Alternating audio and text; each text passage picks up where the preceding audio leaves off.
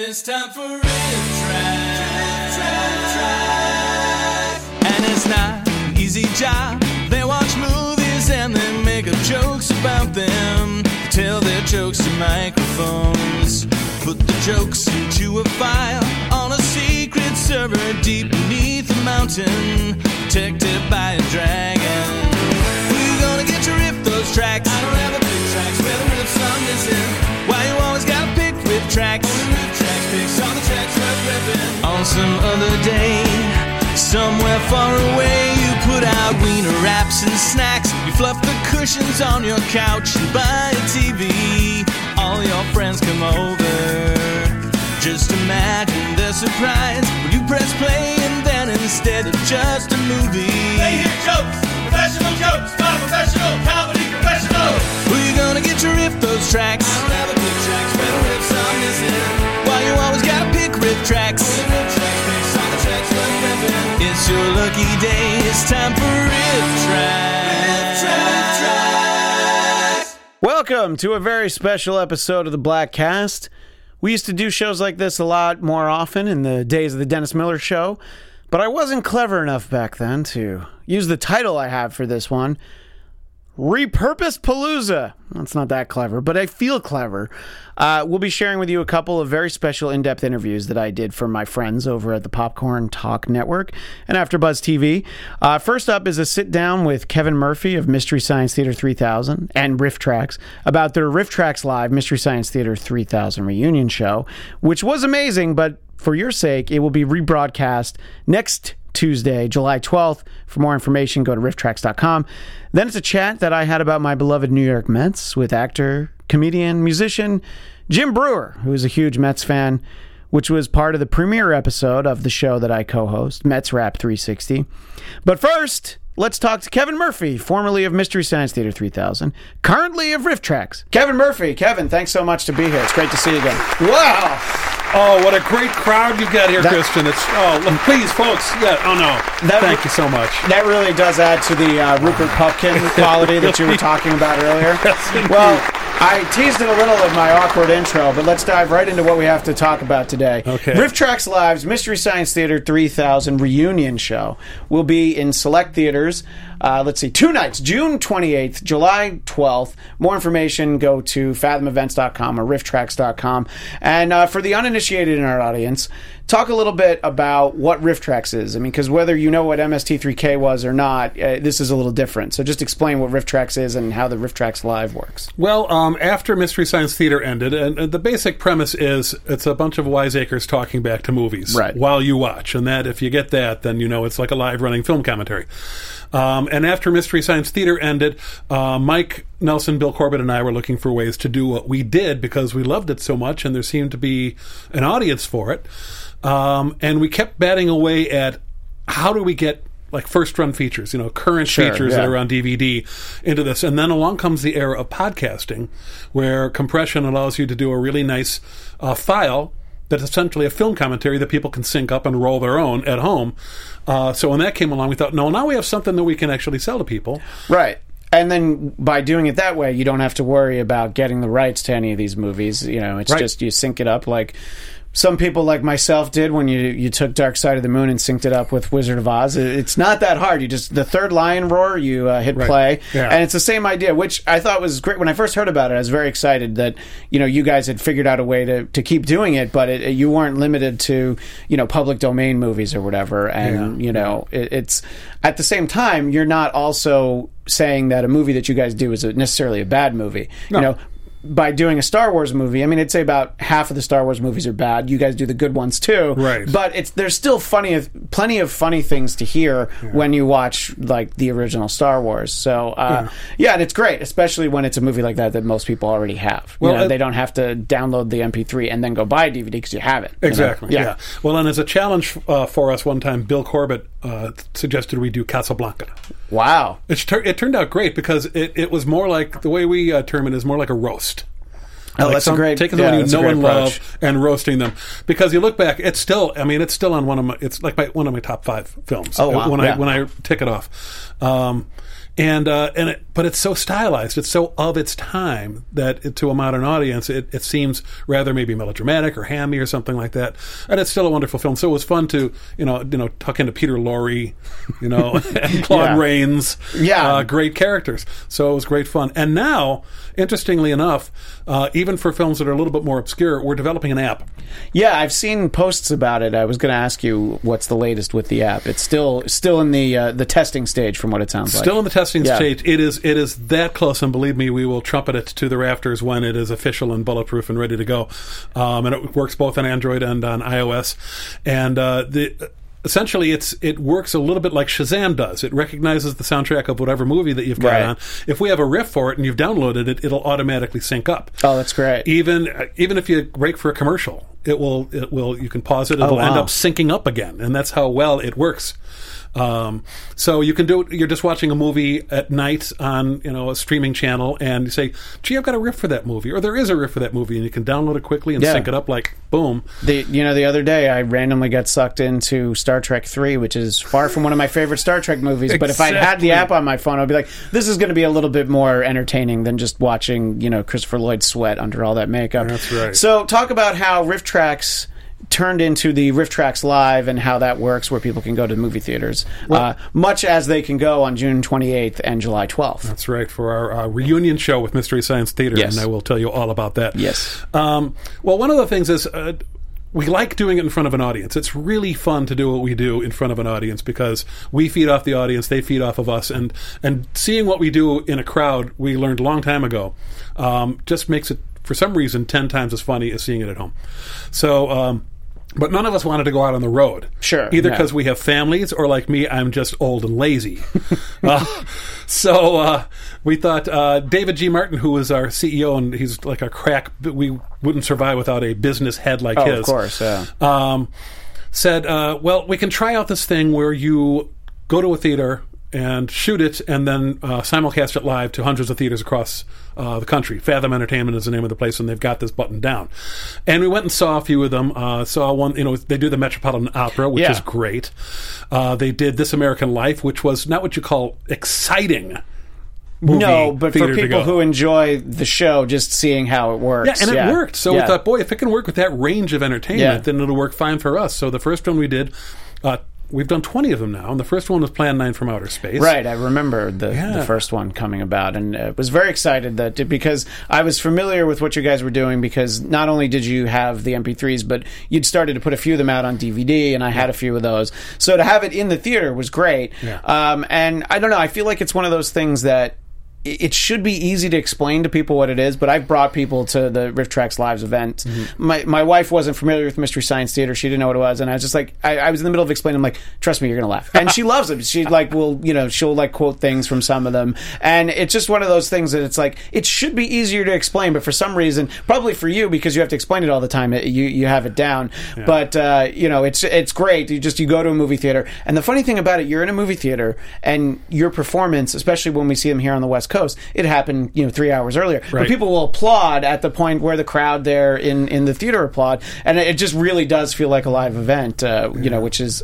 fantastic. That's what we're going for, because it's also done in HD, so it's a really nice picture when it gets to the theater, and so it does have that feeling when you sit in your local theater of actually participating in a live event. Right, exactly. And then the amazing thing that for just looking at the live events, it's been such a wide range of movies. I mean, you mentioned Plan 9, but then of course you get movies like Birdemic and Starship Troopers, and most recently Time Chasers. Now, as I mention all those movies, do you start to think like, oh God, I hope I never have to watch it again? Because the follow-up question to that is, how many times do you tend to watch these, whether it was for MST3K or Riff Tracks, in the writing process? How many times do you feel like you would watch one of these movies? Oh, I'd say when it's all said and done, well, Time Chasers is particular because we also did it for Mystery Science Theater 2000. But I've probably seen that film all the way through about 25 times. And I don't think anyone in that film has seen it all the way through 20 times. So we know all the beats, and it just became very familiar. So that one was really relaxed and fun for us. And we were really light on our feet on the stage, and that was great fun to do. I mean, the ones that hurt, Manos always hurts. I hope I never have to see another frame of that film again in my life. Because as fun as it is for us to watch with you guys commenting, to actually watch Manos and study Manos and Torgo and the theme. And I can't imagine, you sang the Felix the Cat song to my son a little earlier, and that was already in your head. Do you have night terrors with Torgo's theme sometimes, just pulsating through? Yeah, somebody did one of those endless loops on YouTube of the Torgo theme that's like 11 and a half hours long. Oh, no. Yeah, so there's that if you ever want to torture somebody. Yeah. If I want my son to have nightmares, I'll show him that. But, and it's interesting to imagine how many times that you would have to watch it. And the follow-up question is, so watching something like Time Chasers again, do you rewatch the original riff to make sure you don't hit the same notes, or do you have somebody else do it after you guys write it just to make sure that you're not hitting the same jokes? Or we do want to do that, and yet I personally don't want to look at the old stuff just because it might have an influence on what we're doing this time. Sure.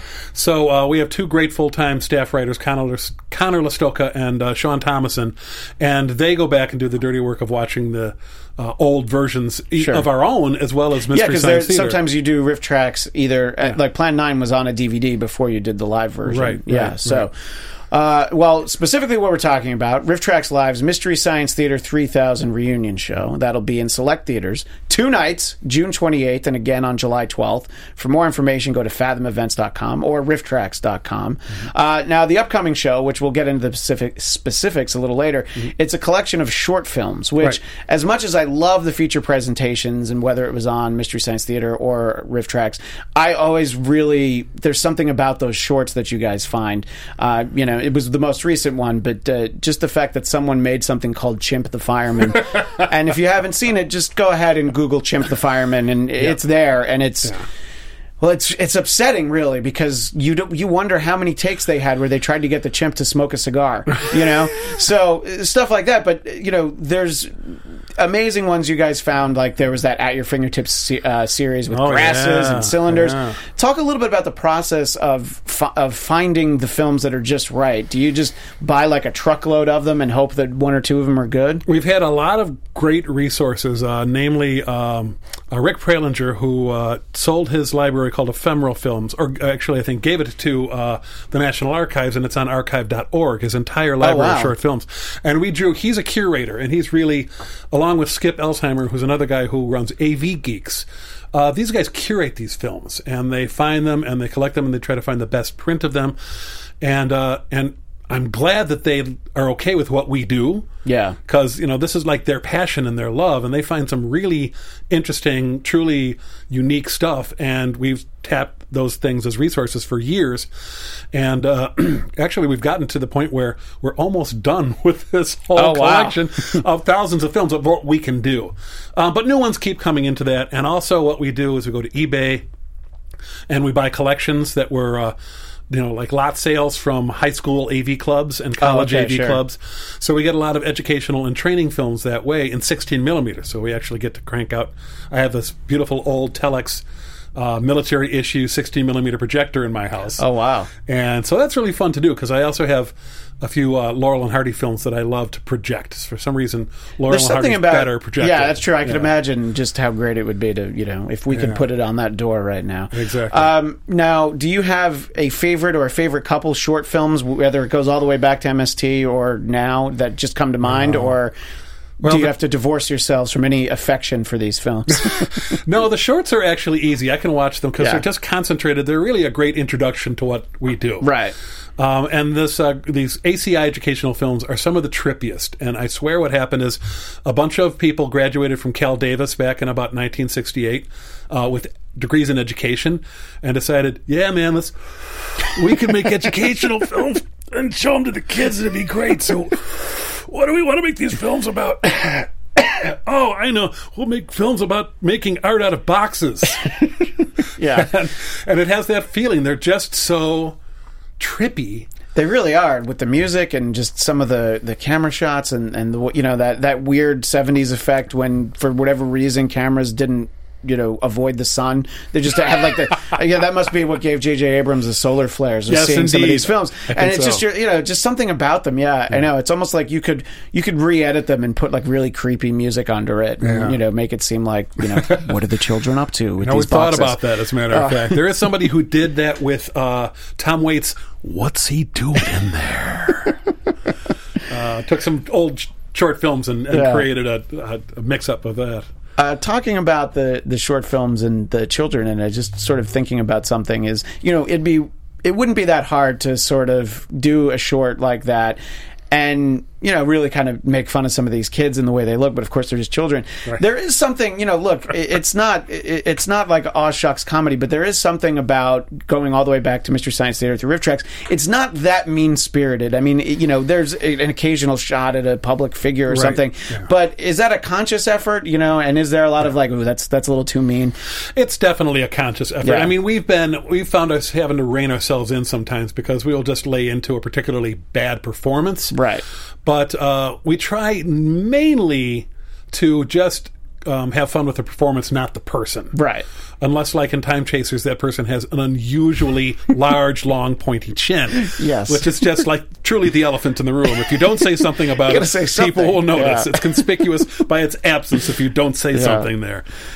But so I don't know, and that seemed it was just something I was thinking about as you talked about it. So, what can you tell us about the shorts that'll be featured in the special, which of course is Mystery Science Theater 3000 Reunion, the Riff Tracks Live, select theaters, 2 nights only, June 28th, and again on July 12th.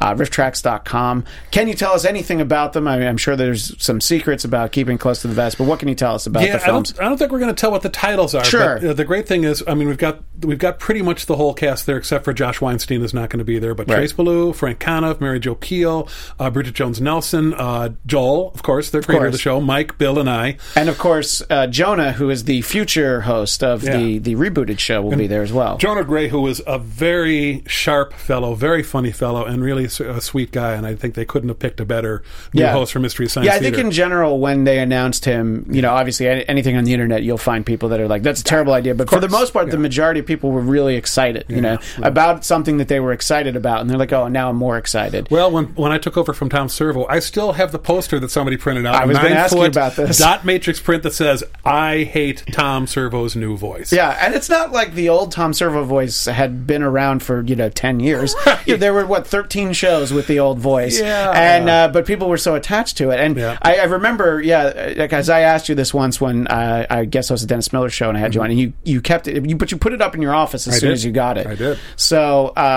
I guess you just have to be ready for stuff like that. In general, people don't embrace change. If there was ever a better lesson, it's true. So the gumball machine robot sounds a little bit different. You didn't sound that different. No, it sounded a little different, but that was enough to make you. And to think, like you said, it was a dot matrix printout. Right. It was like 20, 30 minutes just to print it out. It took a long time. Yeah. Well, so the live show is going to have components of all the different eras of Mystery Science Theater, which is kind of great. So Trace and Frank are going to do a short together, and they've actually been doing shorts on the road, or movies on the road themselves. Mary Jo Peel and Bridget Jones Nelson are going to do a short together. Joel and Jonah are going to do a short together. Mike, Bill, and I are going to do some. And then at the end, we're going to gather together and have all 9 of us on the stage riffing at the same time. Yes, I believe the press release called it a Super Riff-a-Palooza. Yes, it sounds like a good name. Yes, it does. Yes, it's branding. Branding's good. Yes. Trademark pending, possibly. Right, yes. So that'll be great, though. I like the idea that it'll mix and match, but then also to kind of have everybody there together. Yeah. To sort of backtrack on the shorts again for a moment. This is a little bit of a niche conversation, but it's for me. Fine. What the hell was Norman? The Norman shorts that you ran. What were we supposed to take away from those? Were we supposed to learn something? Were we supposed to laugh? Or were we just supposed to hate Norman? I think it drove Mike mad trying to figure out who the hell the audience was for this. Who did they show? Were they shorts that they'd show before movies? Because this was, they were done in the mid-'70s, and they didn't show shorts before movies, at least in this country. Well, they're made in Canada, which might explain a lot right there. Yeah, that's true. Yeah. Because so many Canadians just feel like they are Norman going through life. Yeah. You step in the toilet bowl, you fall over and knock the shower curtain off. Every morning you feel like Norman. There was so much toilet-based humor in those. I mean, not like raunchy. I mean, actually, Norman having trouble with toilets. Yeah. In 3 of the 4 films, he has a problem with the toilet. So it's very sad. Yeah. But Norman was Canadian. He's a Canadian character actor. I think they thought of this as sort of a Charlie Chaplin thing because he never says a word. Oh yeah, you know what? Very Mr. Bean of him. Yeah, that's true. Yeah. And then we looked him up after we'd done a couple of these, and it turns out he's like this beloved fellow in Canada. This sort actor, of regional actor, okay. but everybody loved him, and he had died within the time that we started doing these things. And, I felt a little bad. But you know what? It's kind of fitting that you want to look into it. Maybe you try and have him on or something, and of course, in true Norman fashion, he wasn't there anymore. Right. So a lot of bad movies are so terrible, but you understand how someone decided to make a movie, and you're like, all right, it just went badly. Others, sometimes it's just an advertisement for a theme park or something. Right. I'm thinking specifically of Santa Claus and the Ice Cream Bunny. And, of course, we all know the Ice Cream Bunny. We grow up as kids. We hear stories about the Ice Cream Bunny. The beloved character. My son Felix is very excited for the Ice Cream Bunny to come visit this summer. We don't know what holiday he actually represents. No. But he's there when he's supposed to be. He's certainly not the Easter Bunny. No, he's the Ice Cream Bunny. Right. Now, when a weird movie like that, you find out, you go to do it for Riff Tracks, to do it as a Riff Tracks Live, you find that there's another print with a different fairy tale in the middle. Are you excited or are you horrified? Okay, I figured you would be excited because there's something different. Because the original one was Thumbelina, and then this one was Jack and the Beanstalk. Jack and the Beanstalk. Okay. Yes. So you just it's like you get to take a big old bite out of a bad movie again. It's like this donut that keeps refilling. It's just a brand new center to the whole thing, and that's what made it a really fun thing for us to do for a live show, because we had issued it as a regular studio release of Riff Tracks. And then this print showed up, and we thought, oh, this is perfect. So people get the middle third of the film is all brand new. Yeah, no, exactly. Yeah. Well, I have 40 pages of questions, but I want to turn to the chat roll and ask you some questions. Let's go to the chat roll. Some of the fans here. Jason, I told you this one beforehand. He asks if you can expect any Neil Breen films on Riff Tracks. And I wasn't familiar with Neil Breen, but tell us who he is and what it would mean to you to get the chance to feature him on Riff Tracks. Well, I think you got to look up Neil Breen, because he is as spectacularly bad a filmmaker as Tommy Wiseau is. And I think he might be worse in some ways. And I think he funds all Which is really saying something, to be worse than Tommy. Yeah. He funds all these films himself, and he is the director, the writer, the lead actor, producer. He does it all, and he doesn't do any of it well, but he does it with passion and gusto. And he's sort of a scary guy to look at too. So that doesn't help things out at all. And he seems to have an obsession with laptops. You will see a laptop in every scene of and there's one scene in one film where I think there are actually 6 laptops for some reason. None of them work. They're just in the shot. And he does these sort of like he's like a warrior for the right cause sort of guy, except he also he has friends who are on drugs, and he's trying to help them. But then there's a lot of sex involved and bizarre violence, and I think they were a little too weird for some of our Riff Tracks compadres, but I really wanted us to do one, but I think maybe we will. Maybe you'll get to it, but I mean, it sounds weird, which it definitely piqued my interest. Let me put it this way: if something is too weird for us, it is really weird. You should check it out on your own and see. Well, it's funny you mentioned that, because oh boy, this isn't someone's real name. It's Dalek Firebeard. Really, hello, Dalek? Really, Dalek Firebeard? Your parents. I should read it as a Dalek, but I won't do that to any of us. What well-liked movies have you really wanted to give the Riff Tracks treatment, but chose not to due to possible backlash? I don't think that's really come up. I mean, there are some films. Well, you just said you did Casablanca, so if you're going to do that, we did Jaws. We did the first Lord of the Rings films. And so that really not really an issue for us, but we keep finding better versions of bad, which are more really ultimately, I think it's what folks want, and it's more of what we're really good at. So it's amazing they keep crawling in over the transom. Yeah. Let's see. This is Roblem VR asks, do you think people make too much about the puppets, or are you glad to know that they'll be coming back as part of the reboot? Well, I think it's great that people love the puppets. They're great characters, and when we started doing Riff Tracks, we knew that part would not be something that we wouldn't even want to incorporate it, because that show is that show and we were doing something different.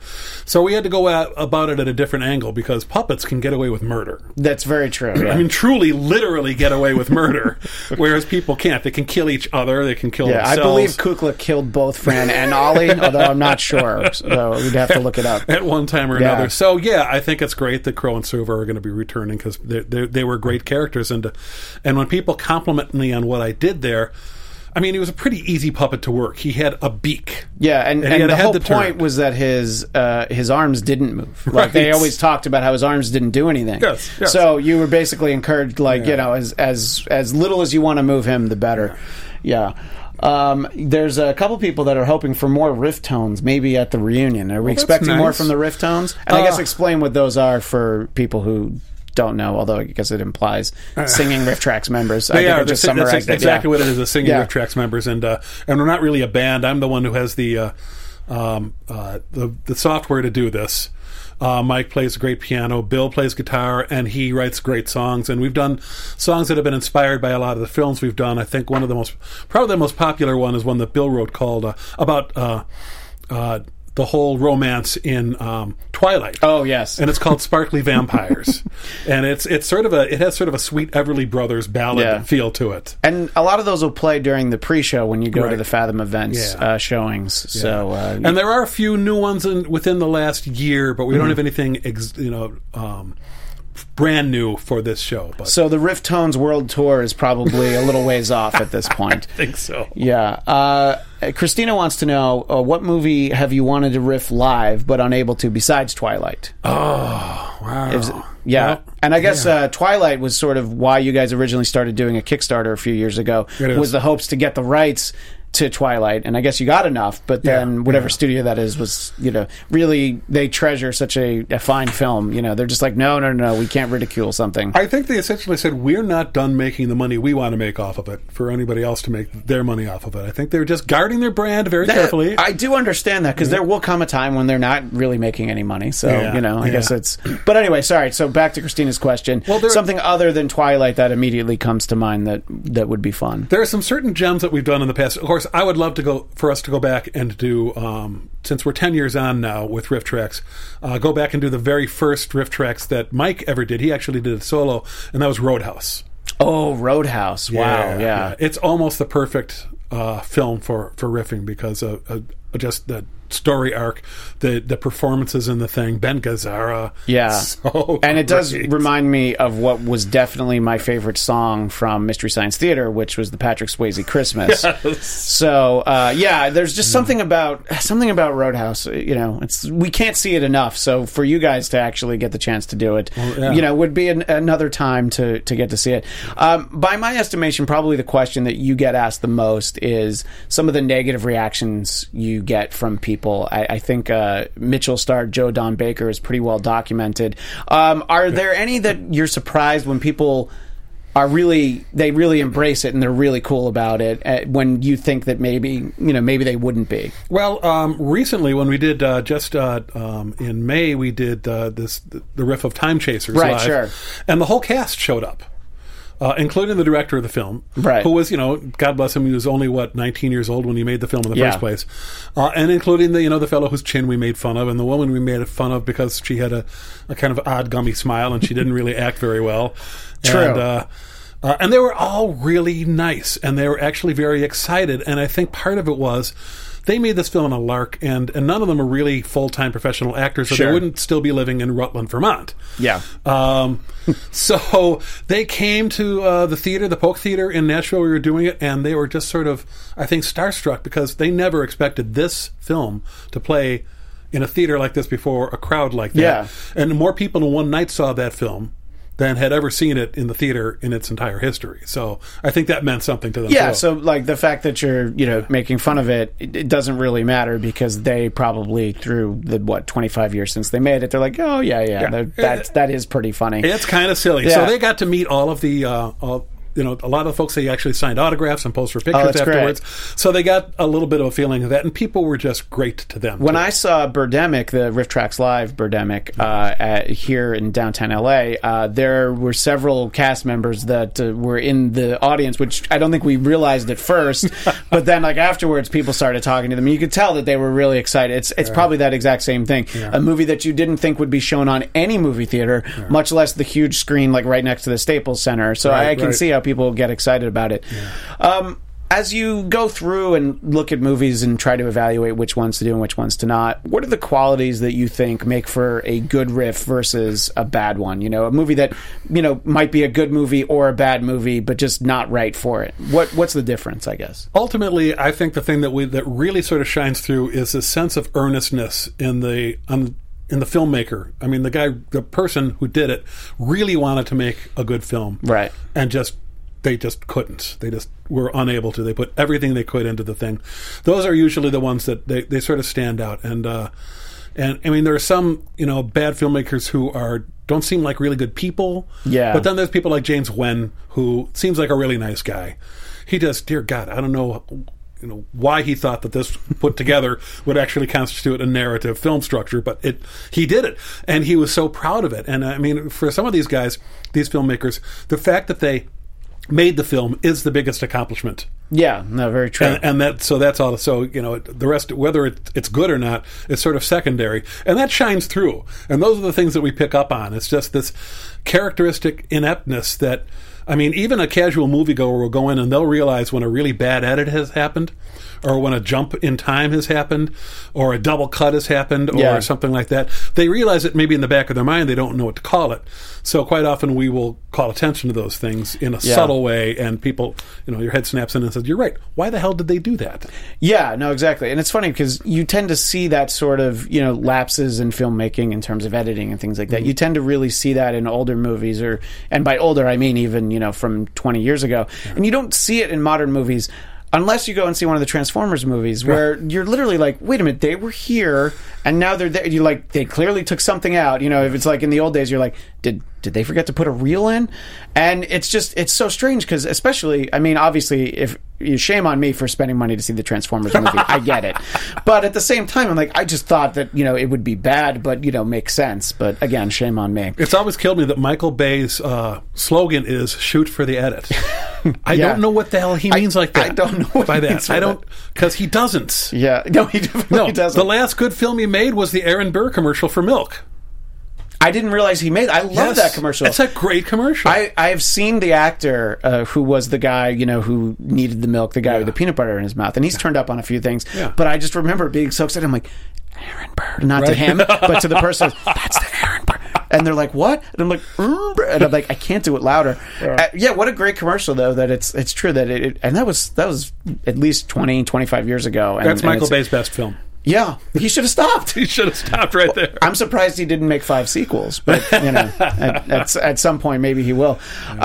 So let me get to the page that has the plug on it, right? Because I almost did it off the top of my head, and I would have left something out. Yeah. So we're talking to Kevin Murphy about Riff Tracks Live's Mystery Science Theater 3000 reunion, and that'll be in select theaters for 2 nights, June 28th and July 12th. More information, fathomevents.com and rifftracks.com. I did want to talk a little bit about Mystery Science Theater, and I know how long ago it was. Mm-hmm. But obviously, you noted I was wearing the colors. I found one that has Tom and Crow on it, and I made sure to wear it. And sort of embarrassingly, I brought, and I don't know which camera I should show this to, but this is my MS3 3000 Info Club pack. Wow. That has a postmark of November 12th, 1991. Wow. Very excited that I found this. And obviously my wife will see this and be like, why do you hold on to stuff like that? And I'm like, for this reason, so that I can meet the person and be like, yes, I was very excited. And obviously I stuffed this envelope. I could have put it in 2 envelopes, but this is the one I got.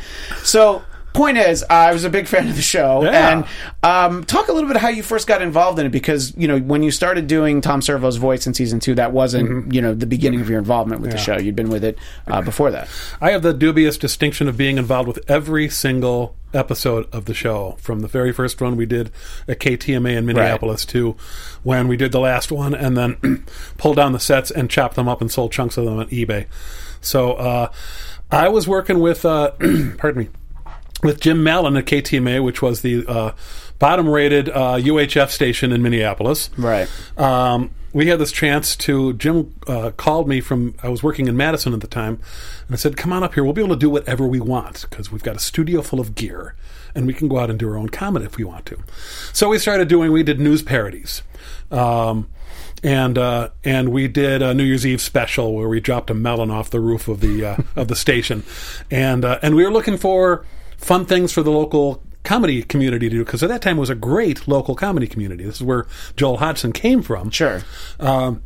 And Joel was recently back from L.A. Yeah, because he had been on Letterman, he'd been on SNL when they used to have comedians on, and then he went back to Minneapolis. And we were looking for stuff to do, programs to actually produce. And Joel had a few ideas, and one of them was, the general idea was sort of like a hosted movie. Like a lot of local stations have. They have like some old vampire show movies. Yeah. There's always variations of that, sure. But what if the host actually goes into the movie theater and watches the film along with the people at home? And I think that was one of the particular things that Joel brought to it, along with the fact that it was not a vampire or some ghoul or anything. It was a guy who'd been shot into space and was forced to watch these things to keep his sanity, and that he'd built these robots out of parts of the ship. Right. It sounded great. And I was the cameraman for the station and the lighting and art director for everything. And so I helped Joel build the sets and did the camera work for it at very first. And it was such a ramshackle thing at first. I think Trace would get like $25 a week, Trace and Josh, $25 a week for doing the show. Wow. And they'd come in the morning of the show day and write the sketches, and then shoot the sketches, take lunch, come back, sit down in about 3 feet from the wall, is the way we had it at that time when we had the little silhouette, and they would watch the film usually for the first time. So in the very first season of KTMA, all of those performances by Joel, Josh, and Trace were ad-libbed. Oh, wow. Okay. I didn't even realize that. Yeah. So. And then we had to be done at 5 o'clock because we had to turn the cameras around to shoot the local wrestling show Saturday night at Ringside. So it was slapdash. Yeah. And through Joel's influence and his agent and his contacts at HBO, we got a shot at, there were 2 new comedy channels starting. Right, and the Comedy Channel, which is the one where you guys ended up. Yeah. And they needed 48 hours a day of programming. And they didn't want it all to be reruns of bad sitcoms like CPO Sharky. Man, Comedy Central showed so much CPO Sharky at one point. That's all they had, I think. Yeah. So we came along, and we've got a 2-hour block of programming for them, and it's costing a nickel because we're doing it in Minneapolis. And so we went on the air, and it went through a lot of course corrections during the first season, and they started getting the phone calls, and they started getting the interest, and suddenly on the Usenet news groups, there starts to be a hubbub about the show, and a news group shows up for Mystery Science Theater. Roger Ebert pointed out it's one of the first he'd ever heard of a news group, and he said, "So wow, we're not only getting this buzz from people calling in about the show, they're actually using this newfangled internet to talk to each other about the show." And I think that was something pretty cool. So then we got this contract, and we moved to a warehouse in Eden Prairie, Minnesota, and set up a studio. It was 6 weeks from the time we moved into the studio to when we produced our first show. And it was nothing but us, our art director and his assistant, and then the cast, the writers. We had writers out there building sets, which is a bad idea. But. Yeah. I mean, I know a lot of comedy writers and drama writers, and I don't think I want them building anything. It's a bad idea. We could have lost somebody along the way. But then six weeks later, we were doing the show. And so then it ends up on Comedy Channel, which then becomes Comedy Central. Right. And that was, I guess, 6 seasons before the movie happened. Right. And talk a little bit about doing the movie, which obviously the idea seemed to be very exciting because it was sort of a bigger budget, This Island Earth. Yeah. That was a big movie to do. Yeah. So what do you think about that experience as opposed to having done it for TV before and after? Was it fun at all, basically? Yeah. Well, the most fun part of it, truly, the one part that was fun beyond all fun was when we shot it, during the weeks that we shot the thing. When we were on set, it was great. It was really spectacular to do. We had so much fun. But everything else was simply sort of like probably spending about 6.5 weeks in a dentist chair. It's hard to work with a major studio, especially with something like we had. We had a tiny budget. It was $2 million. Right. And a good chunk of that was in order to pay the license for the film, which we had licensed from Universal. So already they're taking back their own money. Yeah. They're sucking off their own cheat, as they say.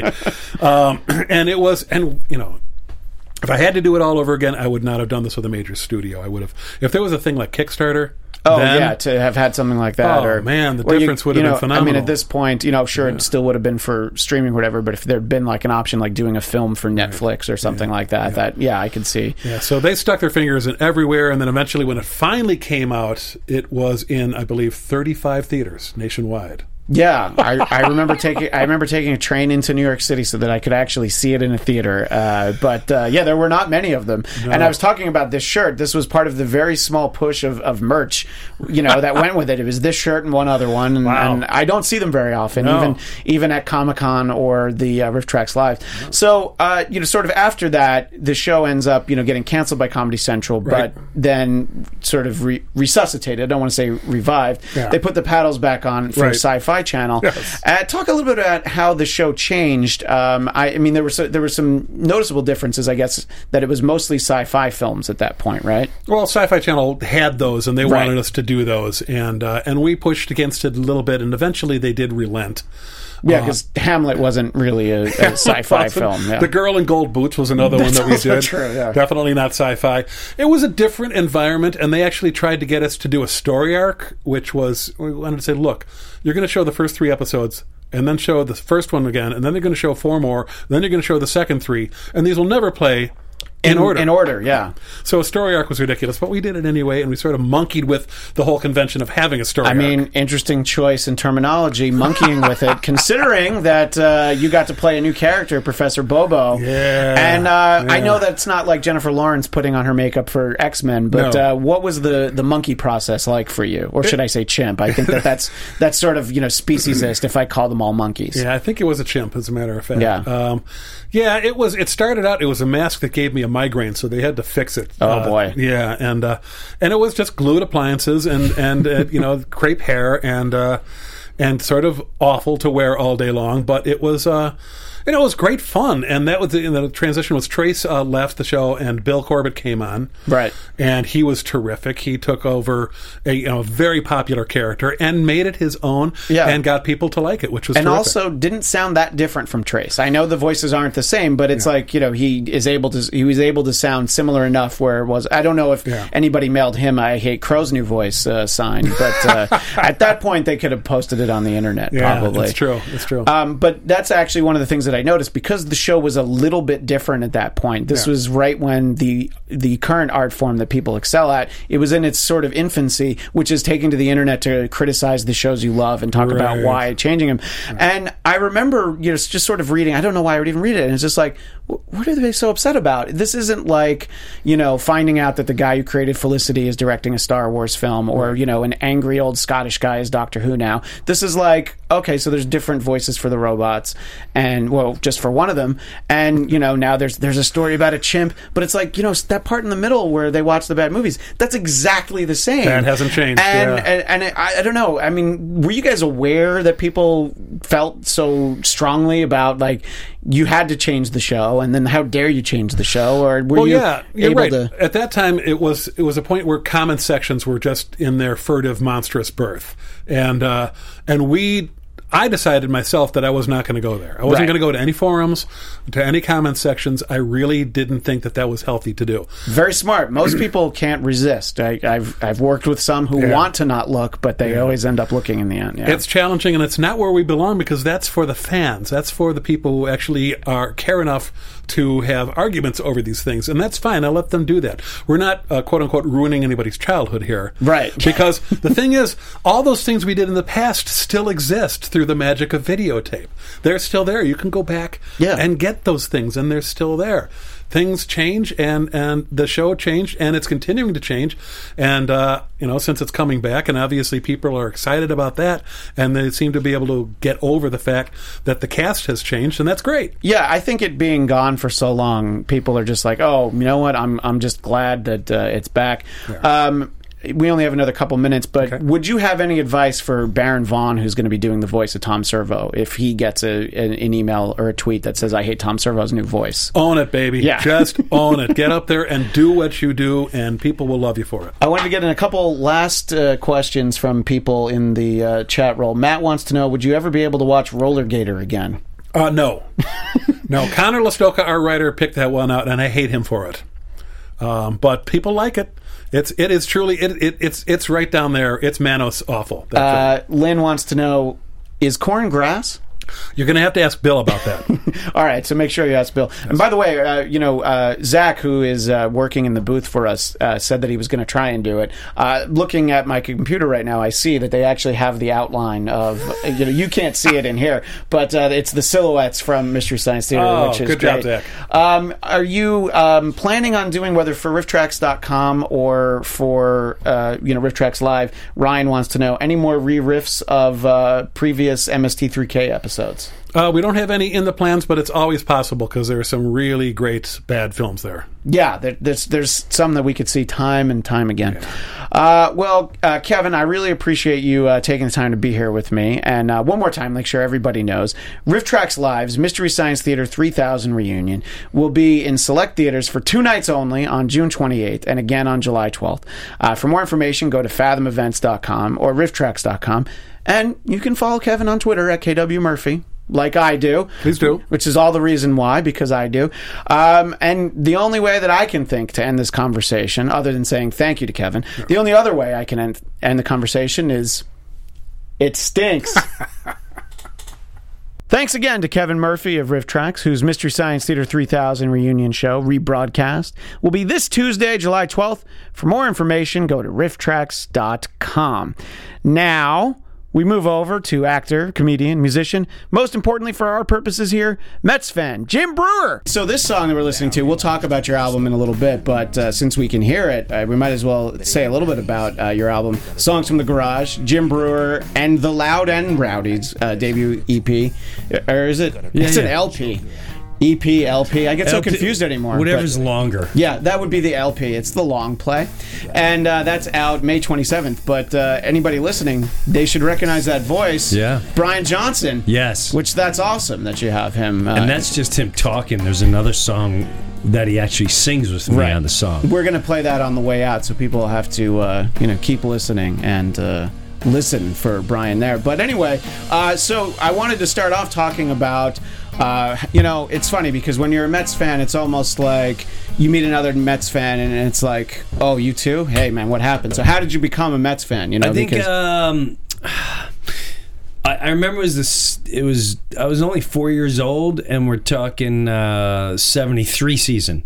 Okay. And so I honestly think at first it was the announcers, because I remember being little and this is so stupid, but I would hear the Yankee theme song, right, and the Mets theme song. And the Mets theme song was so much more cheerful. Meet the Mets for a child, yeah. Where the Yankees one was like, and a little dark, weird. It spooked me out. But the Mets is bring your kiddies. The Mets, bring your kiddies. And you're like, I'm a kiddie, I can go. We're watching home runs over the wall. Yeah, it's gonna be great. And then Bob Murphy, Lindsey Nelson, Ralph Kiner, of course. I just was attracted to those voices, and then I fell in love with Rusty Staub, Tom Seaver, Koosman, Matlack. I'm lefty, so I would imitate Matlack and Koosman, Tug McGraw. So that is kind of Felix Mian, Wayne Garrett. That I was only 4 years old, but I remember that whole team, and I remember watching a play. I remember crying when at the time my favorite player Bud Harrelson was punched in the face by Pete Rose. How dare he? I'm 5 years old by that time. By the time I was traumatized. I never saw anyone get punched in the face. Especially not one of your favorite Mets. No, I see blood coming down. I'm like, what's going on? And that's the real reason Pete Rose shouldn't be in the Hall of Fame. That fight has nothing to do with the betting on baseball. For me, I was 10 when the Mets won the World Series in '86. So it was very easy because growing up, that was was the period when the Mets weren't just good, they started to be great, and the Yankees were terrible. They were bad. My older brother, he's 5 years older than me, he's a huge Yankees fan because in the late 70s they were winning the World Series, and I wasn't even sitting upright. Great teams, Chambliss, Roy White, Greg Nettles. I watched all that, and that was the horror Met years. Those were the those are the Met fans that have the tattoo, like the 60s. Yeah. The 70s guys where I had to watch Willie Montañez and Bruce Beauclair and Craig Swan, Zachary Flynn. That was our team. And we suffered a lot. In 86, I remember Strawberry's first at bat because they started talking about him a year before. Yeah, no, there was all that ramp up, which I can't even imagine what that would have been like today. Do you remember what his first at bat? I don't remember. A lot of Met fans don't know this. It was against Mario Soto of the Cincinnati Reds. And they're like, this guy's a big home run hitter, blah, blah, blah. His first at bat, 3 straight, strike 1, strike 2, strike. Didn't even touch the ball. Big, slinky, 9-foot tall kid. Second at bat, strike 1, strike 2, strike 3. Third at bat, strike 1. Foul tip. Bing! There's a drive in the upper deck all the way. It is a foul ball. It was a foul ball by about a half a foot, but it went in the upper deck. And then, strike 3. However, that one single foul ball made every Met fan go, this is what they're talking about. That had to be the most exciting foul ball. It was the most exciting foul ball in Met history, if not baseball history. Yeah. Oh, that's crazy. I didn't even realize that happened. Now, do you remember? Was it at Shea? Was it old Riverfront? Okay. Yep, So you can, older Mets fans. Now you don't have to be that old, but you can just visualize where it would have gone in Shea Stadium upper at that deck, point. Yeah. Baby. You know how hard it is hit upper deck, right field. That was a monster shot. Yeah. Now, so you've been a Met fan all this time, but more recently, in the last season or the last 2 seasons, last season when you started. From game 1. Okay, so from the first, opening day Max Scherzer versus Bartolo Colon. I was at that game in DC. Scherzer had a no-hitter going I remember. Like the 7th inning. And it was that, I can't believe I traveled to DC. My buddy lives there. I'm like, we're going to go to opening day. And I'm like, they have all these pictures. Why is it Bartolo Colon? Why do I have to watch him? Why Bartolo Colon? And a 400-pound shirt hanging out, going toe-to-toe. With Max Scherzer. Yeah. I mean, and it was such a great game. But so then, did you just decide, I want to go on Facebook and do a video? I was already doing some videos. Okay. I was doing maybe 2 months before. I started February of that year. Oh, okay. And then March. And then what happened was, the honest story was, my wife was going through chemo at the time, and that opening day, she's getting her hair and she's a mess, going through that whole thing, and she's sitting she's watching me watch this game as if it was the 7th game of the World Series, and I'm hopping around the living room. We're gonna beat Max Scherzer, mister. We spent $200 million. And I turn around, and with no energy, she has this smirk, almost like exerting a giggle. I said, what are you laughing at? She went, this is what you should be making videos of. You should make a video.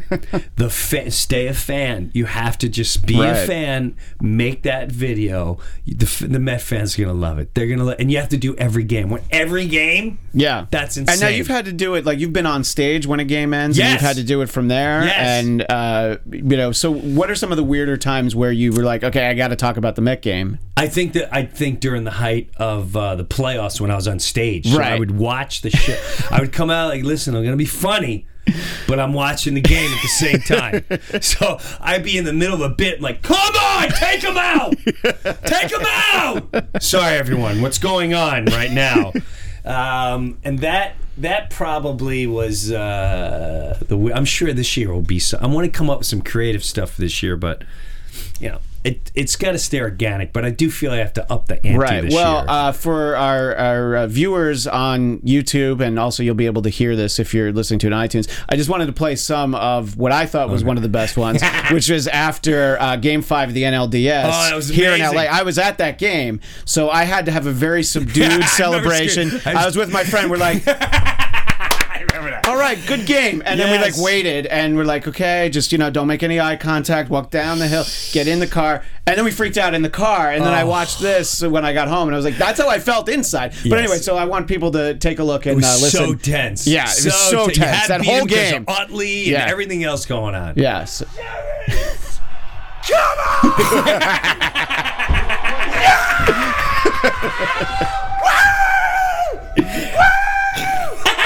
La Familia, which stands for Let's Go Mets! We took you down, I'm getting teary-eyed watching it. I know. Suddenly, guess what you're chasing?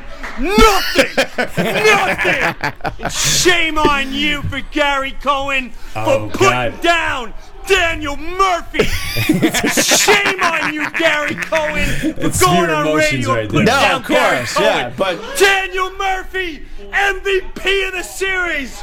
And this is before we can turn it down. This is before he went on to have his championship series against the Cubs. Yeah, I picked this video for the sheer energy, but I also like the one you did after the NLCS. The champagne, where you're like, "Hey, Cub fans, sorry. All right, Cub fans, you probably want to leave the room now." And then it was basically, I thought that was great because I said you have a great team.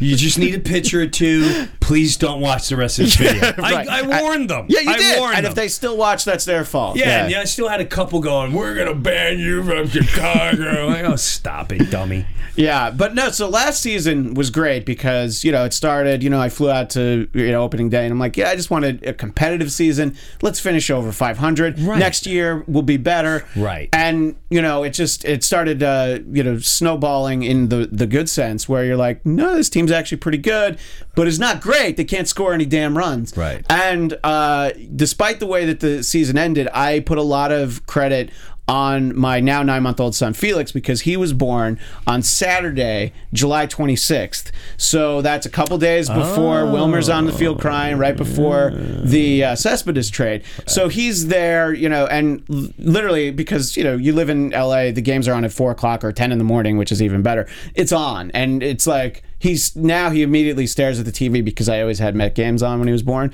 We'll figure that out later. He can talk to a psychiatrist about it.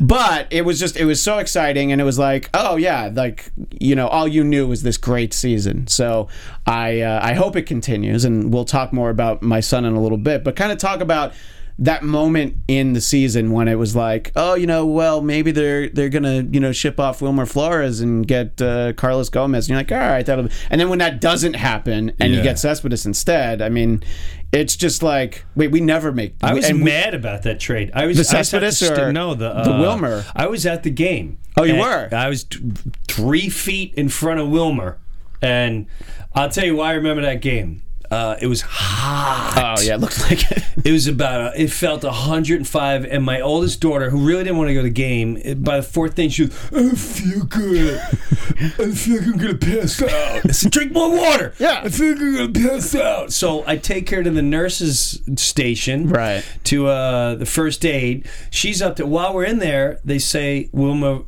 Flores has been traded. So you're in there and you actually hear them mention it. Yeah, I'm watching them, and they're saying they got Gomez. And I'm starting to see people going, yeah, we got our home. I went, this is the bat. This is the big bat that's going to change. Gomez? No offense to Gomez, but you're getting rid of Wheeler? Yeah. For Gomez? I know, that was what was supposed to be included in the trade, was Zach Wheeler. Your minds. Yeah. I was really angry about that. And we finally came back to see it about the 7th, probably 7th inning, 6th inning, and Wilmer was coming up the bat. I still got pictures of him 3 feet in front of me. And the kids in front of me are going, you got traded. You going to Milwaukee, you got traded. And he looked back, and we were all saying, shut up, man. Yeah, dude, right? Don't say that. And they were saying it louder, like, you got traded with Zach Wheeler. And they're telling him what the trade was. He was looking, he kept looking at them. And he really, he came up the bat, and we looked at each other like, what we should applaud. Yeah. And we stood up and we started applauding, and you could see he was confused. And then when he grounded out, we all stood up and cheered for him, and you can see he was confused. So that happened. The other thing that happened that game, Duda hit the only the Mets lost 9-3. He hit 3 solo homers. I do remember that. Yeah. And his third at bat, we were one of the only people left in the crowd, and he looked at my daughter. And he smiled and he grabbed the ball and he tossed it to her. Oh, nice. And then he hit, I said, dude, hit another one. Hit another one. He hits another one, rounds the bases, and if you watch the replay, he points at my daughter. That's great. Hey, man, that was for you. So that was. Did she feel better after that? She did. Like she was all lit up. And I went, do you have any clue what just happened? Like, that's a movie scene. But, I was never so relieved than to get in my car after the game and realize, you know what, this trade might not have gone through. And I went, that's the best thing in the world. And then I was on the road, and it was the trade deadline. And literally, I'm driving, and I'm with my opener. I'm going, it's 3:45, and they've done nothing. Nothing. You don't I understand. Remember that. Yeah. This is, and then all of a sudden, I heard them literally like 3 minutes before 4 p.m. They went up.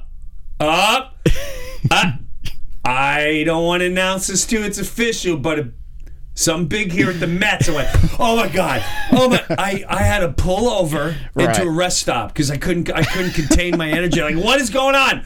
What is going on? And I wanted Gonzalez from Colorado. Yeah. And they go, yep, looks pretty official. The Mets have traded 3 prospects, or whatever they said, for Yoenis Cespedes. I went, yes! We got Cespedes! And like his contract, I don't care! And I was there the first game he hit the homer. Oh, great. And he wasn't hitting homers yet. No. He wasn't really hitting. Yeah. And then that game, the parakeet was flying around. But what really lit him up was the ball was thrown up and tight at his head. Oh, okay. And if you watch right before the homer, he threw it at his head and backed him off. And he almost decked. And then he looked at the pitcher, and the next shot, he hit about 10,000 feet over the center field wall. And I was like, wow, you just woke up a giant, very angry giant. And that was such a crazy run that he went on for after that. I don't have all the stats because I hate to get bogged down, but there's like 17 home runs in like just a handful of games. I'm going to say the beginning of September, I just knew they were going to the World Series. I knew it. You could see the excitement in the team. You saw their confidence. And when they swept the Nats, that's what I was going to say. Is when they swept the Nats, when the Nats couldn't be bothered to rearrange their pitching to match up their best pitchers, they're like, "No, we got this." Bryce Harper. Show me my ring. The whole thing. Done. And I mean, I think you look at them this year, the Nats. You think that they maybe learned something from that because they might have. They look really good this year. They're on a mission. Yeah, but last year it was such a mess. That manager, like I don't even think anybody listened to him. It was the Kardashians. Yeah, it was definitely the Kardashians, and Papelbon Kardashian bringing him in that didn't help. That thing was such a mess. Storin, just that bullpen was so bad, and it's like you have all this starting pitching, and I mean, how many Met teams have I seen that with? But it was just you still felt like, all right, well, these are the Mets. I don't know, but once, like you said, once they, and how great was it that Wilmer hit that home run? Wilmer hits the homer, and you just knew. Yeah. I turned to everyone. I said, they're going to the series. Yeah. And I did have I wasn't super confident when they were in the World. I was confident all the way up until game 1 out. Yeah. I went, we are winning the World Series. Bink, there's a drive. Yeah. He's going back. It is a tie game. We may lose this series. We may lose this series, yeah. We may lose this series. Yeah, no, I know. I mean, if you're a good team, you should be able to beat anybody. But as it was getting closer, I'm like, man, I just hope they play Toronto because me too. Because it was just going to be a slugfest. They can't pitch, right? Right. I was excited. David Price in the play, so I was just like, this is going to be great. Maybe I'll go to Toronto and to New York. That's right. Because I went to 2 games in the World Series. I went to the 2 they lost at Citi Field, games 4 and 5. But, and that's the thing that I think is like, I got to go to the World Series. I always kick myself because I had no money in 2000 when they went to the World Series. But I was like, I could have found it. I should have gone. And then I had 15 years to be like, why didn't I go to the World Series? So I figured out a way to do it. I flew out from LA. I missed my son's first Halloween, but my wife was like, he's a few months old. He's not going to know. He doesn't even know what a color is. Don't worry about it. She's like, shake it off. He's not going to know. Don't worry about it. And, you'll tell him you went to the World Series and, be jealous. So I bought him a shirt. That's fine. So so I got to go. And that's my thing is, people are like, oh, I'm so sorry. And look, I felt like they had most of those games they could have won, they should have won maybe, but I didn't feel afterwards where I was just like, the season was a disaster. And I think that's the huge difference between a Met fan and a Yankee fan, who, by the way, had an awful one wild card game in the playoffs last year, and that was it. But for them, it's always like World Series or nothing. And I'm like, I don't know. I mean, obviously you want to win a World Series and you hope you do this year, but it was like, how much fun was that to get to the point? And I went to the World Series, and one of the games, and we'll talk about the guys in the 7 line a little later, I sat in their section, which is insane because it's the most diehard of the diehard. So it was so much fun. I would have liked to have been at the one that they won, but you know what? That's not the way it happened. It was, I don't know. So what do you think as you think back on the World Series now? Maybe not after that last game, but now when you think about it. The Royals came to play. They really did. The Mets were still celebrating, and I think their eyes were really wide. Like, we're really here. Yeah. They weren't ready for that. Right. Those Royals were locked and loaded. They tasted the blood the year before. Because they got to Game 7 against the Giants, and they were so close. Yeah. So close. They were on a mission, and they played that. They were amazing. They outplayed. Come on, the they Mets outplayed us in every way. In every way. Just on the base pass, getting on base, getting a run in, getting bunting over, timely double, hitting, as they walking, always say. timely hitting, literally everything. They were phenomenal. I have to say, I was kind of in awe watching them. I was aggravated to hear, they're a contact hitting team and they're hard to walk, and I didn't get that until it was like, another 0-2 count. Foul ball, foul ball, foul ball, foul ball. Ball 1 and 2, foul ball, foul ball, 2 and 2. Like, come on, just walk him. This guy knocking 7 foul balls. It was they earned that win. But again, like you said, I was happy with their performance, and we didn't expect to be there. No. And but this year, I expect to be there. Yeah, I definitely expect to be there. And it's crazy, too, because, they go last year, and they're definitely an afterthought for most people, because I was watching, the Mets and Cubs did this preseason game in Vegas, and I was watching it, but it's the Cubs. It's the Cub announcers feed. And the Cubs announcers are talking about, this championship season that's about to start, and they literally use those words. And I'm like, you're the Cubs, right? Should you maybe not say that out loud? But they're so confident. And look, they're a good team. But going into that NLCS, I thought they were a good team, and I was like, I don't know what happened, but that was not a good team on the field in the NLCS last year. I think them against the Mets were the Mets against the Royals. Right. They still were like, we're really this far? Right. Where the Mets came to play and beat them. Yeah. But this year is going to be a whole new... What the Cubs have, I think their key player that people may underestimate is Lackey.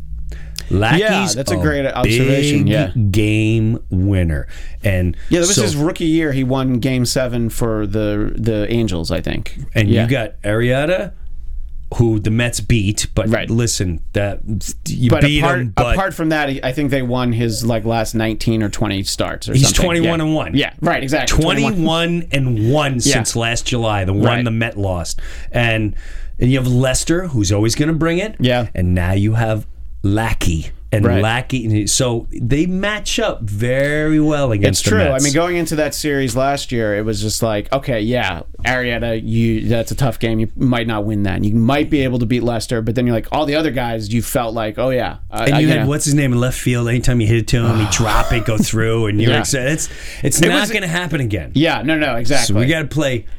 We have major challenges. Yeah, the Nationals are a major challenge. Yeah, that's what I was saying. Is like the Nationals are, better than they were last year. And I don't know, I kind of was very dismissive when they hired Dusty Baker because, he in the playoffs, you always remember, Dusty in that same World Series with the Angels, giving the game ball to Russ Ortiz in the 6th inning. He's like, yeah, you did this, but no, you didn't. And just, I mean, he brought the Reds to the playoffs, I think, 3 straight years, and he still lost his job, so there was definitely something about him. But because what they had, in Washington was so bad, I think that it's really brought it together, and you just feel like these guys have actually come to play, and they're like, no, let's not take it for granted. However, when I look at this Mets team and the moves Sandy made, they're starting to really prevail. When Cabrera and Walker together probably have more home runs than the entire shortstop, second base combo of all last year. Already. I think you're right, yeah. Cabrera is a big hitter. He's clutch. Walker's clutch. I was very impressed by Neil Walker. I mean, obviously I was fond of Daniel Murphy. I got to read. Still are. Yeah, still are. But I was like, they're not going to keep him. And I'm like, I don't know what they're going to do there. And couldn't be happier with what they replaced him with. We got the team. Yeah, we have the team. I have my prediction. Well, which means absolutely nothing. I think when we go head to head, the Mets are going to step up and they're going to take the Nationals. I mean, that's happening relatively soon. That's in a couple weeks. After this, all these West Coast games. But I think it's gonna. Those are going to be great games because I mean, they were last year from a Mets standpoint. From a Nats standpoint, it's like, oh yeah, you're up in the fifth inning, but it was basically the same thing. Sure. You walk a guy, somebody gets a double, and then Cespedes hits a home run, and the game was over. Right. So we'll see if it works that way.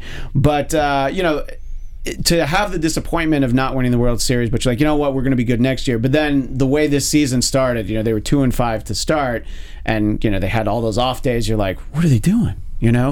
And that was literally 1 week, and I did actually write down one stat because I wanted to get it right. They were 17-9 after that, which is great, and they're like behind the Nationals, but barely. And it's like, you feel like they probably, that first week of the season was almost an extra week of spring training, even though the games counted. And after that, they really turned it on. I mean, just rolling the Braves and the Reds, and that game that they hit all those Giants. runs. They got 12 runs against the Giants in an inning, and you're just like, Giants are a good team. You didn't do that, to the Rockies. You got 12 runs off San Francisco, and I was like, that's a pretty good feeling, and I mean, they were just on that run. They had 8 wins, and then you face Madison Bumgarner, and you're like, all right, we're gonna have to sit down for a little bit. Exactly. It's like, there's always gonna be somebody that you run into. Maybe it'll be Kershaw next week, although actually I think they miss him because I think he pitches on Sunday. Right. So, but anyway, you always have to remember, even the teams that maybe aren't the best, well, they always have a couple of those guys that can put the brakes on momentum. And losing a game to the Braves, you're like, well, how'd that happen? But at the same time, you're like, well, you did beat them 5 out of 6. So it was a tough pitcher. Yeah, right, exactly. So I don't know. I think it's good. If I had done the show when the season started, it might have been very entertaining. That first week, I was like, what are they doing? Why do they have all these off days? Yeah. Play the game. This was me yelling at my TV. Sure. So, but now it's a much better feeling, and the fact that they're out here on the West Coast is great for me because I actually get to see them. There you go. And tell me if I'm wrong, but my understanding is that you do plan your stand-up dates around when the Mets are going to be somewhere. Like I plan it around I try to see where the 7-line army is going. Right. So I like sitting with them. They're nuts. Yeah, and they're those guys exciting. Are nuts. Yeah, and if we can bring up the picture of the 7-line army for people watching on YouTube just to see, that's it. That's the bright orange section that I was in for Game 4 of the World Series. I think I stopped by during every playoff game and the World Series games, and then I went with them to Baltimore. So I'll be there in San Diego, and I got a couple others that'll be hopping on. Yeah, so that's going to be great, and that's this Saturday. If we could bring up the picture of my son Felix, who I talked about earlier, there he is. He's 2 months old. That's after they clinched in Cincinnati. Too much celebrating, he was just watching this champagne go everywhere. It was it was too much for him. But so I'm going to bring him. This is going to be his first game in San Diego, it's not just a game. It's a game with the 7-line. There's going to be 1,500 of us at Petco Park, which I don't know if you've ever been there before, but it's quiet. It's not a loud park. Well, it's going to be loud Saturday. So that's going to be great. And I think that's cool that you were like, well, I want to go with the 7-line. And I had read that. Stay a fan. Yeah. It's good to be, I get bin TV or whatever you may think me of, but at the end of the day, I like staying a fan. Yeah. Staying a fan of music, baseball, whatever. I'm a fan. I don't ever want that taken away. Right. To allude back to that 2002 Angels World Series, what you never want to look like is a John Travolta and Michael Eisner in the owner's box just embracing after they won, and you're just like, this is really uncomfortable. Why are we seeing this? Yeah, I want my shirt off. Yeah, right. Exactly. I want to be twirling That's my what we shirt. We need you trying to run onto the field, run the champagne, and run through the house like a maniac. That's what I want. Yeah, right, exactly. So I don't know. I mean, in sitting with that 7 line, I didn't even know that much about them until I forget what their first year was. I think it was 2012. I was at a game in San Francisco. They might have been earlier than that. Yeah, but the first time I saw them, I think was 2012. They were at a game in San Francisco that my wife and I were at, and I'm like, sure are a lot of Mets fans over there, and then you're watching and you're like, that one section is louder than the whole ballpark. And San Francisco is not San Diego. It's a little bit louder. There's some energy there. They understand their team, and I was just like, these guys are crazy. So I'm just excited that they are taking another West Coast swing, and I just can't imagine the video and photos I'll have of my 9-month-old, surrounded by all these crazy Met fans. So that should be great. I want to talk to you about your album in a second, but just as you look back all these years that you're a Mets fan, who are some of your favorite Mets that you just like, that you don't even have to rank them, just when you think off the top of your head, my favorite Mets, just a few of them? A couple obscure ones: John Milner, John Stearns, Ed Kranepool. John Stearns, who I remember more as a base coach. Big double hitter. Right. Great catcher. Great Seaver. Sure, Rusty Staub, Mookie Wilson, Dwight Gooden, Darryl Strawberry, Carter. Oh, of course, yeah. Mookie Wilson, Hubie Brooks, Steve Henderson. Wow. Those were Bob Abadaka. Bob Abadaka. I definitely hear him referenced just because you can't forget a name like that. And what about the fact that Piazza's finally getting in the Hall of Fame as a Met? That's huge. Yeah, because that was huge for the Mets. You always feel like, Gary Carter went in as an expo, and you're just like, well, somebody's gonna, Lasorda's gonna call somebody and say no, he has to be a Dodger. I thought he'd be a Dodger, so I'm excited that he loves being a Met. Yeah, exactly. And he was a great Met. He was a great Met. Great Met. I loved watching Mike play. Yeah, I mean, that was one of those, obviously there's all the emotion to it, but I was at that game against the Braves after 9/11 when he hit the home run, and you just never seen so many grown men like happily crying, if that makes sense. Yeah. And not just that moment, he'd been so important before that, but it was one of those things when he started to deteriorate a little bit, you're like, oh man, Mike, what are you doing? This it was painful at the end, when they had him like, oh, go play first base. And it was better when, he was like on the Padres and he'd be in town like, for one series, and you're like, yeah, there he is. All right, good. And they'd play his walk-up music and everything. So that's exciting. I'm glad that, that's not a trip I can make, Cooperstown for Piazza, but I'm very excited that he gets to make it, because he's, it's so hard to quantify, players from the 90s. There's always allegations, but even guys that there's no proof, nothing, they're always like, I don't know about him. He's a little too good. And I'm glad that finally, for whatever reason, that's gone by the wayside, and Piazza's going to get in. And I mean, he's the best hitting catcher ever, if you look at his stats. So it's good. We could use another Met there. You go to Cooperstown, the only Met until now was Tom Seaver. And he was great, but he was the only one. So yeah. So anyway, well, let's talk about your album. We heard that song at the beginning, and we'll hear another at the end. Songs from the Garage. Now the you're sweating, Hammer. I am. I know. Sweating like you're on trial. You're sweating like Game 5. And we're winning in the ninth inning, and Harvey just walked a guy, and the next guy doubled. Yeah, right. It's a winning sweat. No, I know. I probably. It's like someone just slapped your forehead with a wet cloth. I shouldn't have been afraid to say like, "Hey, can we put the air on in here?" But it's all right. It's all right, because only people on YouTube will know how much I'm sweating. People on iTunes have no idea, except you told them. But that's all right. Beating all up in the lines of your forehead. I know. I got a sweatshirt on. I know, and you're fine. Fine. That's true. I guess I just get so excited when I talk about Mets. You don't have to. But you're all right. You can dial it down. You're a professional. I'm just too much of a fan.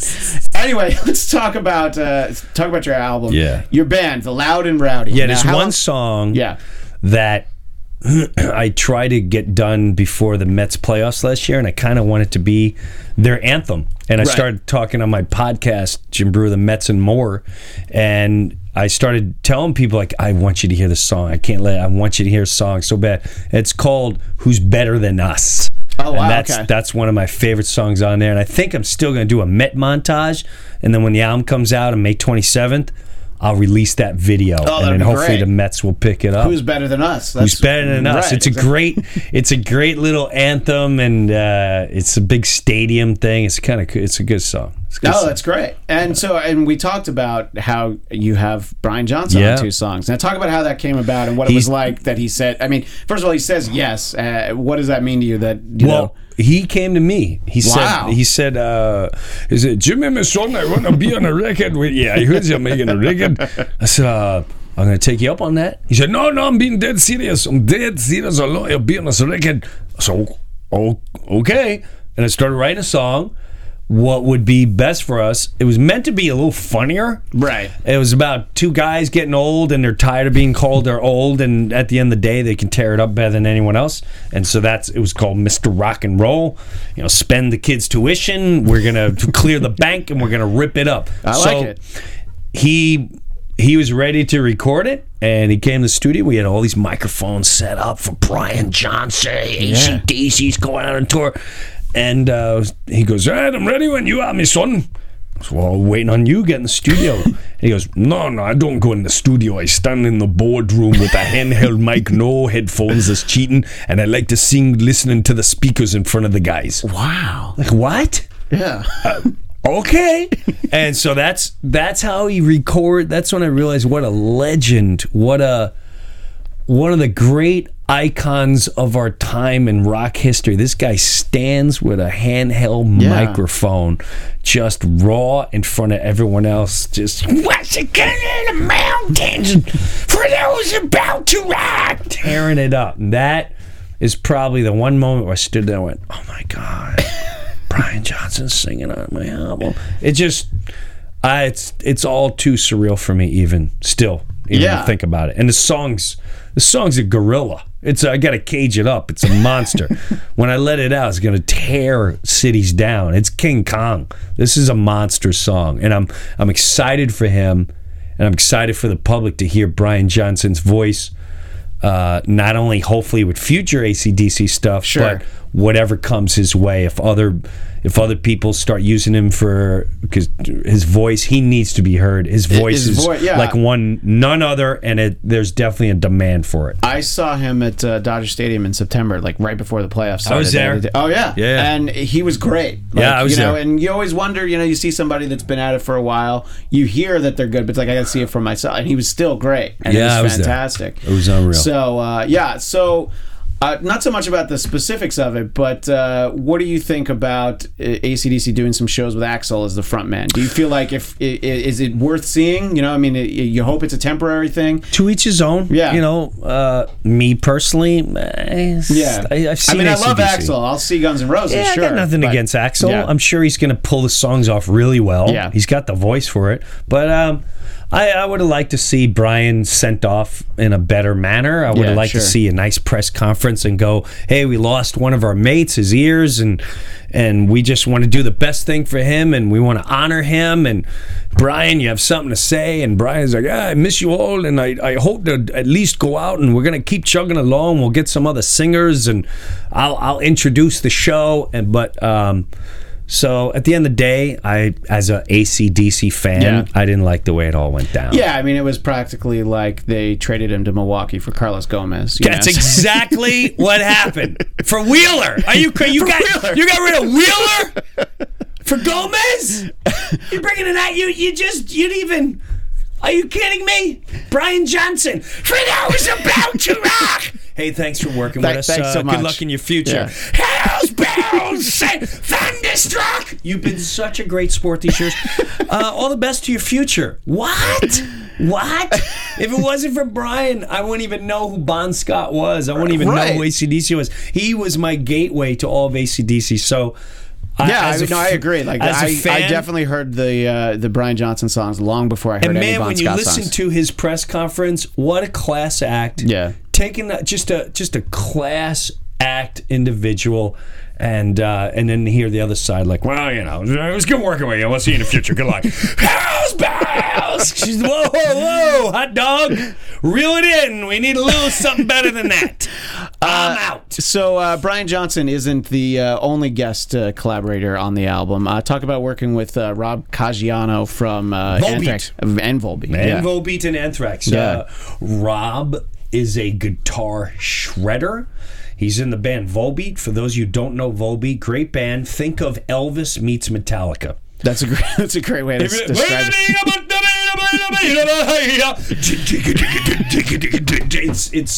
It's Metallica Elvis.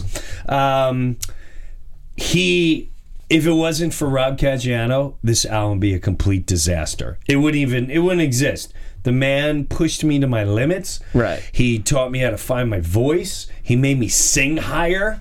He made me write better. He made me really search for lyrics. I owe everything to him for this album. He was an absolute monster on it. Seriously, when you hear the guitars on this, you're like, this is it's unfortunate. If this was 1988, I'd probably have leather pants and a kangaroo. It'd probably be the biggest metal album in history. Right. But because it's 2016, I hope I sell out of House of Blues.